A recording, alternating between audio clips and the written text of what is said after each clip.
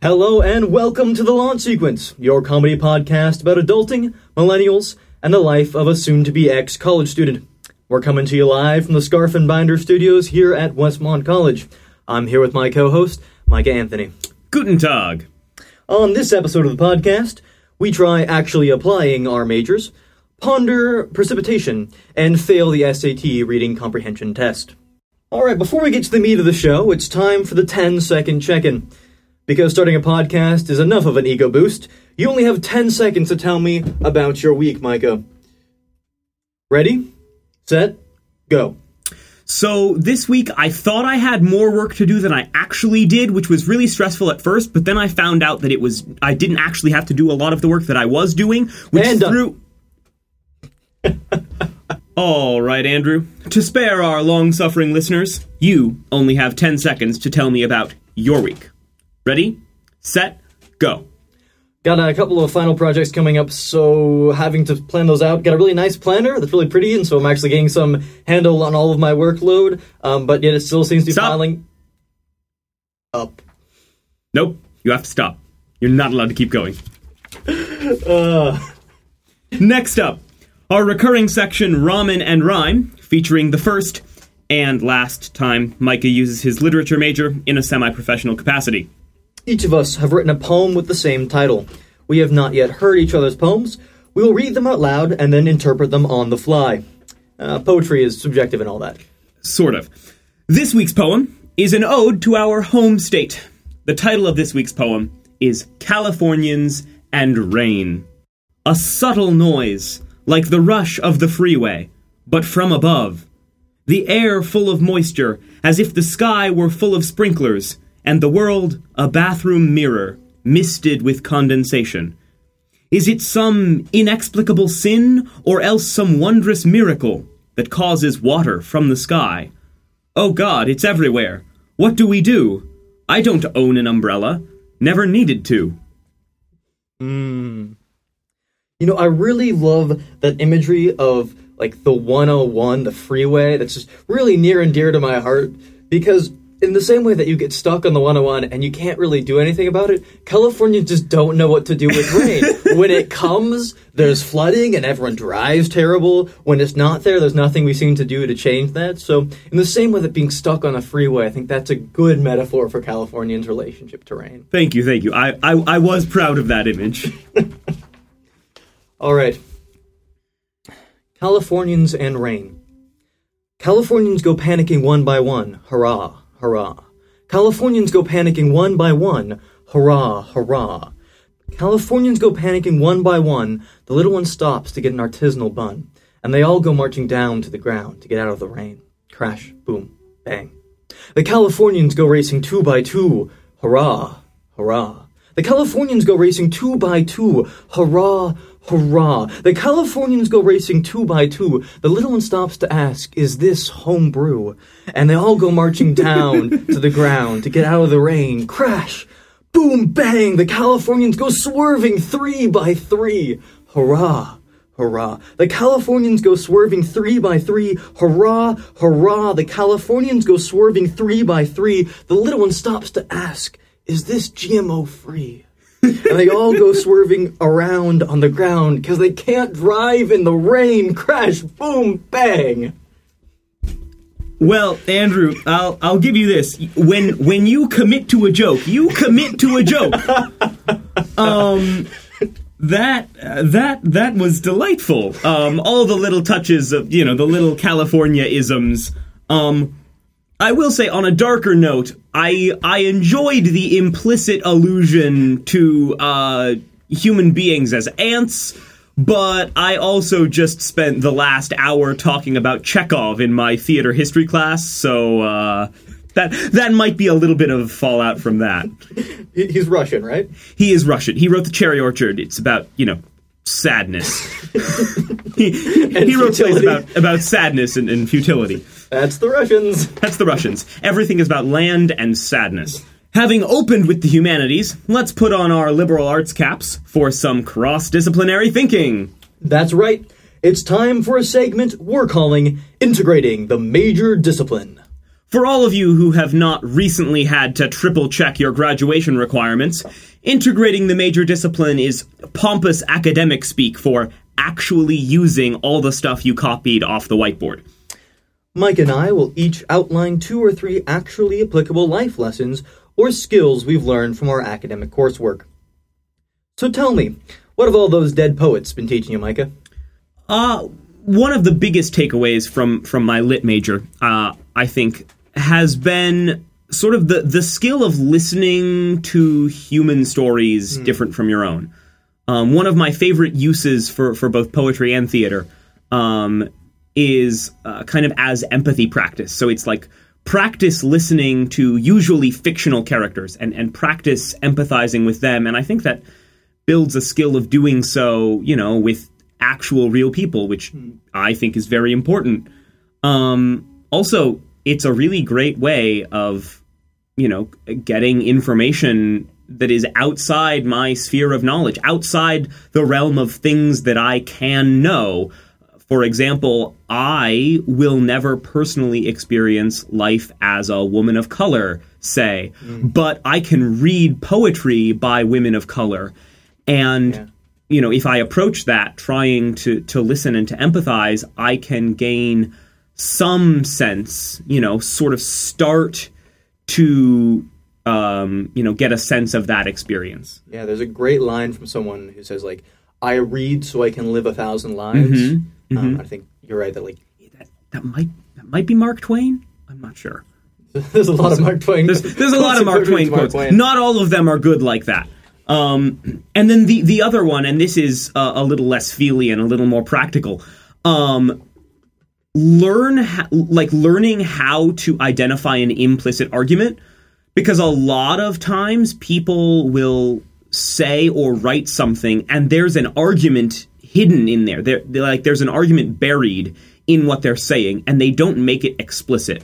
So learning the skill of recognizing first that an argument is being made, and then secondly, being able to tease that argument out when it's not stated explicitly, as a thesis, is really helpful just for, existing in a society where we have to talk about things with each other. Communication. Theoretically, it's supposed to happen. Theoretically. Look, just speaking of communication, one of the things we often talk about in political science is framing as one of the main competitions in politics. So a frame is basically, in some ways, it's a narrative or a kind of phrasing or framing of the values at play or the issues at stake, even when we're looking at the same thing. This is, in some way, often a verbal battle. For example, is it the Schumer shutdown, or is Trump refusing to help the Dreamers, right? And that's really trying to, who's at fault, trying to weave a narrative there. For stuff like the flag protest during the NFL games, is it free, is it a free speech issue, or is it an issue of patriotism? And so these are competing frames of the same kind of event, and we're competing ways to construct a story. There's underlying value judgments in that, and you're really trying to use the same facts to tell a different narrative. And so one of the things to learn when both listening to people talk, but also in politics, is what are the competing frames for this issue, and in what ways are they trying to get, either through source cues, which is using things you already relate to, like names like Obama or Trump, to get you to buy into their framing of the issue. As a biologist, and as a scientist in general, it's very important life lesson. Data is not the plural of anecdote. So the fact your friend once had some experience or something worked for you does not actually mean it is true across the board or true in general. I am not a biologist nor a scientist, but I'll second that one. And then finally, as a newspaper editor, and someone who has to edit a lot of people's writing, particularly kind of informative writing, is you have about 3 lines and a headline to convince me to read your article, and otherwise you've lost me.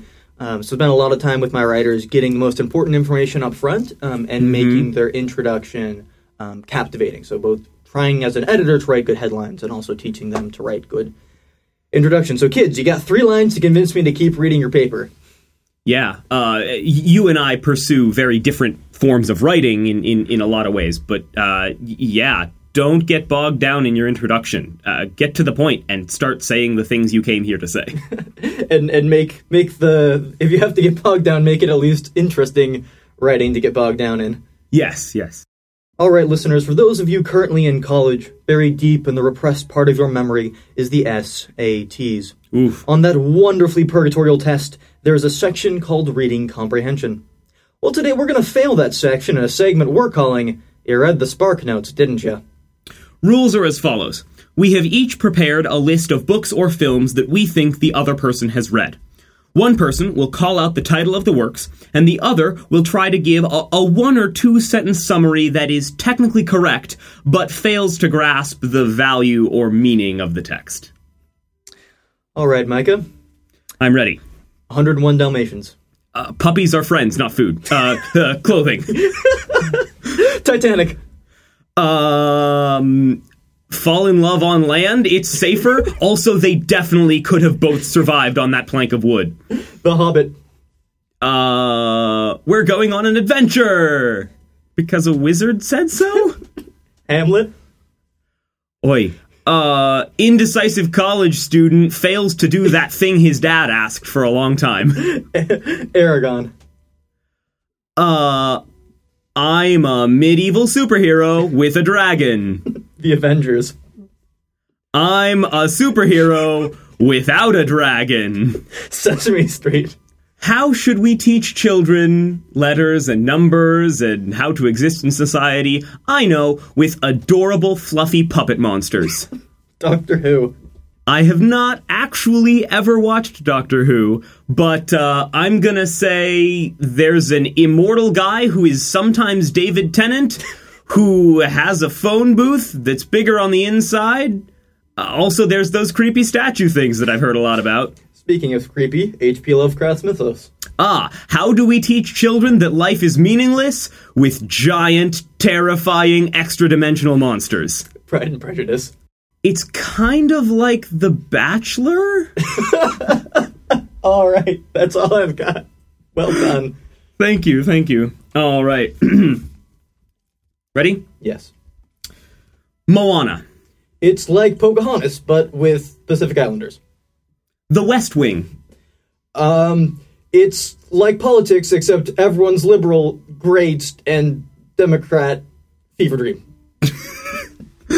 Les Miserables. The thing we'll probably quote to all of your theater friends at one point or the other. Also, man arrested for loaf of bread. The Star Wars prequel trilogy. Everyone hates Jar Jar Binks. Also, wizard. Cinderella. Child abuse isn't okay, but the prince will come. Wow. Hamilton. Best civics class ever taught. Captain America. Nerd skips leg day and arm day and still gets ripped. Theseus and the Minotaur. Make sure to change your sails at some point when coming home so your dad doesn't kill himself. That was a really niche reference. Aladdin. Orientalism! It goes on throughout history.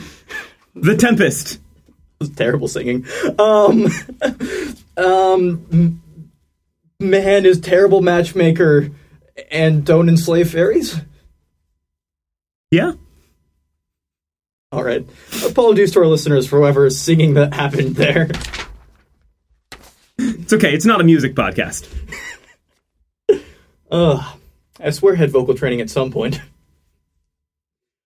Well, this is the part of the show where we take listener questions and get a chance to soapbox as the jaded seniors we are. Welcome to a segment we're calling Sarcastic Senior Soap Box. Because we're so close to graduating, we must know something. All right, Micah.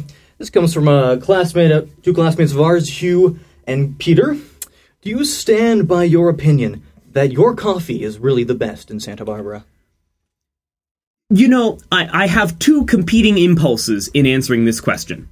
On the one hand, I should probably walk back that statement because it's probably untrue. On the other hand, I've said it, and I feel like I should commit to it. So I'm going to go ahead and say yes. Yes, I do. I will stand by that statement. Andrew, I'm going to ask you a series of questions on food from our podcast teammate Izzy Mata. Hi, Izzy. Waffles or pancakes? Waffles. Opinion on fruitcake? Never had it? Is it a controversy? We'll come back to that. Favorite kind of muffin? The giant chocolate ones from Costco that they would bring to youth group and probably have more calories than the human needs in a day. Yeah. Best pasta shape? Angel hair? Best pasta sauce? Vodka. And not for the reason you think. Opinion on Reese's Pieces? It's like less of a Reese's, but in smaller pieces. They're really good, though. I actually haven't had them. Really? Yeah, although Reese's is my favorite candy. I'm going to have to buy you some Reese's Pieces.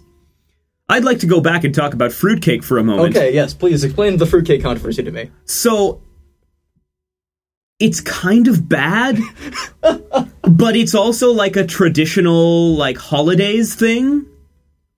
Is there fruit in the cake? It's been a long time. So, I think, like, it's a traditional winter dish, right?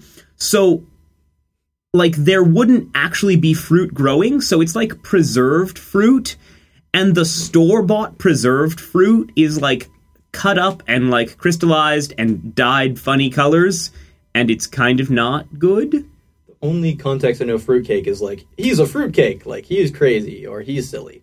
There's also that. I also think it's, like, really, really preserved so it doesn't spoil, which is kind of sketchy. So it's like a historical Twinkie. Kinda. But they sometimes soak it in alcohol, so you got that going for you. All right, Micah. What topic could you talk about for 2 hours? Or what 2 topics could you... What 2 topics? Probably Waiting for Godot. Okay. Which is like 2, maybe 3 hours in of itself. Yeah, which would be 2 or 3 hours in and of itself. And my thoughts on tabletop games. Those are 2 things I could talk about for 2 hours. Definitely talked about tabletop games for like 2 hours. Oh, yeah. Andrew, what 2 topics could you talk about for 2 hours? I would definitely add tabletop games, but I'll come up with 2 new ones. I think one, the underlying value judgments with various political positions. I really enjoy dissecting that with people. Yeah, you do. And then probably whatever play or book I've read, like really good extended universe Star Wars, I can go off on a long time about how they can actually handle complex themes in a way that others can't. Like, just Star Wars 8 was terrible writing, come fight me, podcast listener. Wow, that's a bold sentence right there. In honor of the Kentuckus boys, Andrew, who is your favorite Star Wars character?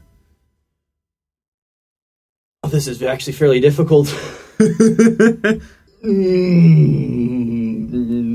like picking between my favorite children. Wow. While Andrew has a minor crisis over there, I will say that I like C-3PO a lot. I identify with him. I like C-3PO. I think he sort of gets short shrift in the more recent films. He's just kind of there to be there because you have to include C-3PO. And I miss C-3PO and R2-D2 stuck in the desert talking about, suffering is our lot in life. Ineffectual robot flailing. Ineffectual robot flailing. I'm a big fan. From the actual movies, probably Qui-Gon Jinn, particularly because he's a really interesting character in some of the novels. His philosophy on violence, I think it's interesting to see kind of the Jedi of kind of the old guard before they kind of became warriors and kind of generals. And then I think Thrawn is a fascinating character from Timothy Zahn's Heir to the Empire series. He's kind of like a Sherlock Holmes, except he's an admiral, but he's a fascinating character to look through the eyes of the world, and there's a great novel out just called Thrawn, where he's more heroic and less of like a grand admiral. It's kind of a prequel in the new canon. And he's a fascinating character in the same way that, like, listening to Sherlock Holmes dissect the world, listening to him discuss tactics or the, imperial hierarchy is a great time. So, Micah. Yes. In honor of people everywhere asking funny questions at dinner parties, cats or dogs? I think that's a more complicated question than you intended. Are you going to reject my binary here? No, I'm not. I like cats a lot. I think when I grow up and have my own place, I might seek out, getting a cat. But I have not ever owned a cat before. My dad's allergic and my mom does not like cats. So we had several wonderful, amazing, adorable dogs growing up. So, I mean, kind of both. Okay. Yeah. I guess I ended up accidentally rejecting your binary, didn't I? But that's okay. Both. Good college student there. Thank you. Andrew, is the shotgun seat the divine right of the firstborn? Yes. Oh, wow. Hello, Christopher. So Andrew and I are both eldest children. And my brother and I switch off. We trade off the front seat. Now that he's almost, my younger brother's almost in college, I'm a little bit more okay. But every time I'm in the back seat and he's in the front seat, and, like, he and Mom are talking, it feels very unsettling to me. Because, like, that was always my position. I think up until you could discuss philosophy seriously with your younger sibling, the older sibling still has a divine right to the front seat. That's a good. I like that. That's a good criteria. All right. This is a question courtesy of my mother. Hi, Ms. Olson. Most of us, or both of us, are older siblings. So what is the worst thing about being an older sibling? Being the default responsible one? Yes. That's all I'll say about that. This question comes from our friend Lizzie. What would you blow lots of money on if you were really rich? So aside from the, like, save the children, go on trips with my family, I would build a tower on my house that's like a library. And so all the inside shelves are books, like bookshelves, and then there'd be like a spiral staircase ladder around the outside, and you have a top story with like a couch and like maybe a telescope, and then you put a fire on the like lower story so you can like, and then put like maybe a card table in there. I won't have a separate like maybe board game room with like a nice table, but something you could like play some cards and have a drink. I would just blow money on like nice paper and reading materials. Oh yeah. I want to visit your house someday. You'll probably be invited. Thanks. I think I would spend money on really, really good food. Yeah. Just amazing food. How bohemian. You can't see my face right now because this is not a visual medium, but I am almost in tears. One of the few times I've seen Micah cry, besides serious emotional moments, is eating really good, like, crab pasta over a break. Just took a bite.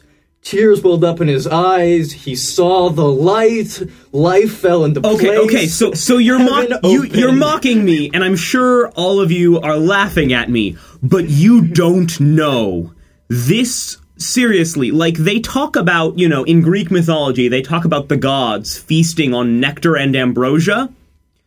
This was nectar and ambrosia. This was food fit for the gods. And to be fair, I stole a couple pieces and probably had a minor meltdown as well. You did. Don't laugh at me. It was good. You were doing it too. Well, every podcast needs some sponsors, and since we're the one podcast Audible hasn't sponsored yet, this episode was sponsored by the composer of The Ants Go Marching One by One for creating that one catchy song that Andrew turned into a poem and accidentally called humans insects. This episode brought to you by Crab Pasta. Crab Pasta, the best kind of revelation since the New Testament. Well, thank you for listening to us while ironing your supersuit, overthrowing the patriarchy, or whatever more meaningful task you combined with this podcast. We would love suggestions for poem titles, questions, advice, and Sarcastic Senior Soapbox. Please send your suggestions to our team at thelaunchsequencepodcast@gmail.com. Find us on Facebook, or hit us up on Twitter at LaunchSeqPod. That's Launch, S-E-Q, Pod. Sound design and editing for the launch sequence was done by Mark Carlson, and our logo was designed by Izzy Mata. Until next time, I'm Andrew Olson. And I'm Micah Anthony, and this has been The Launch Sequence.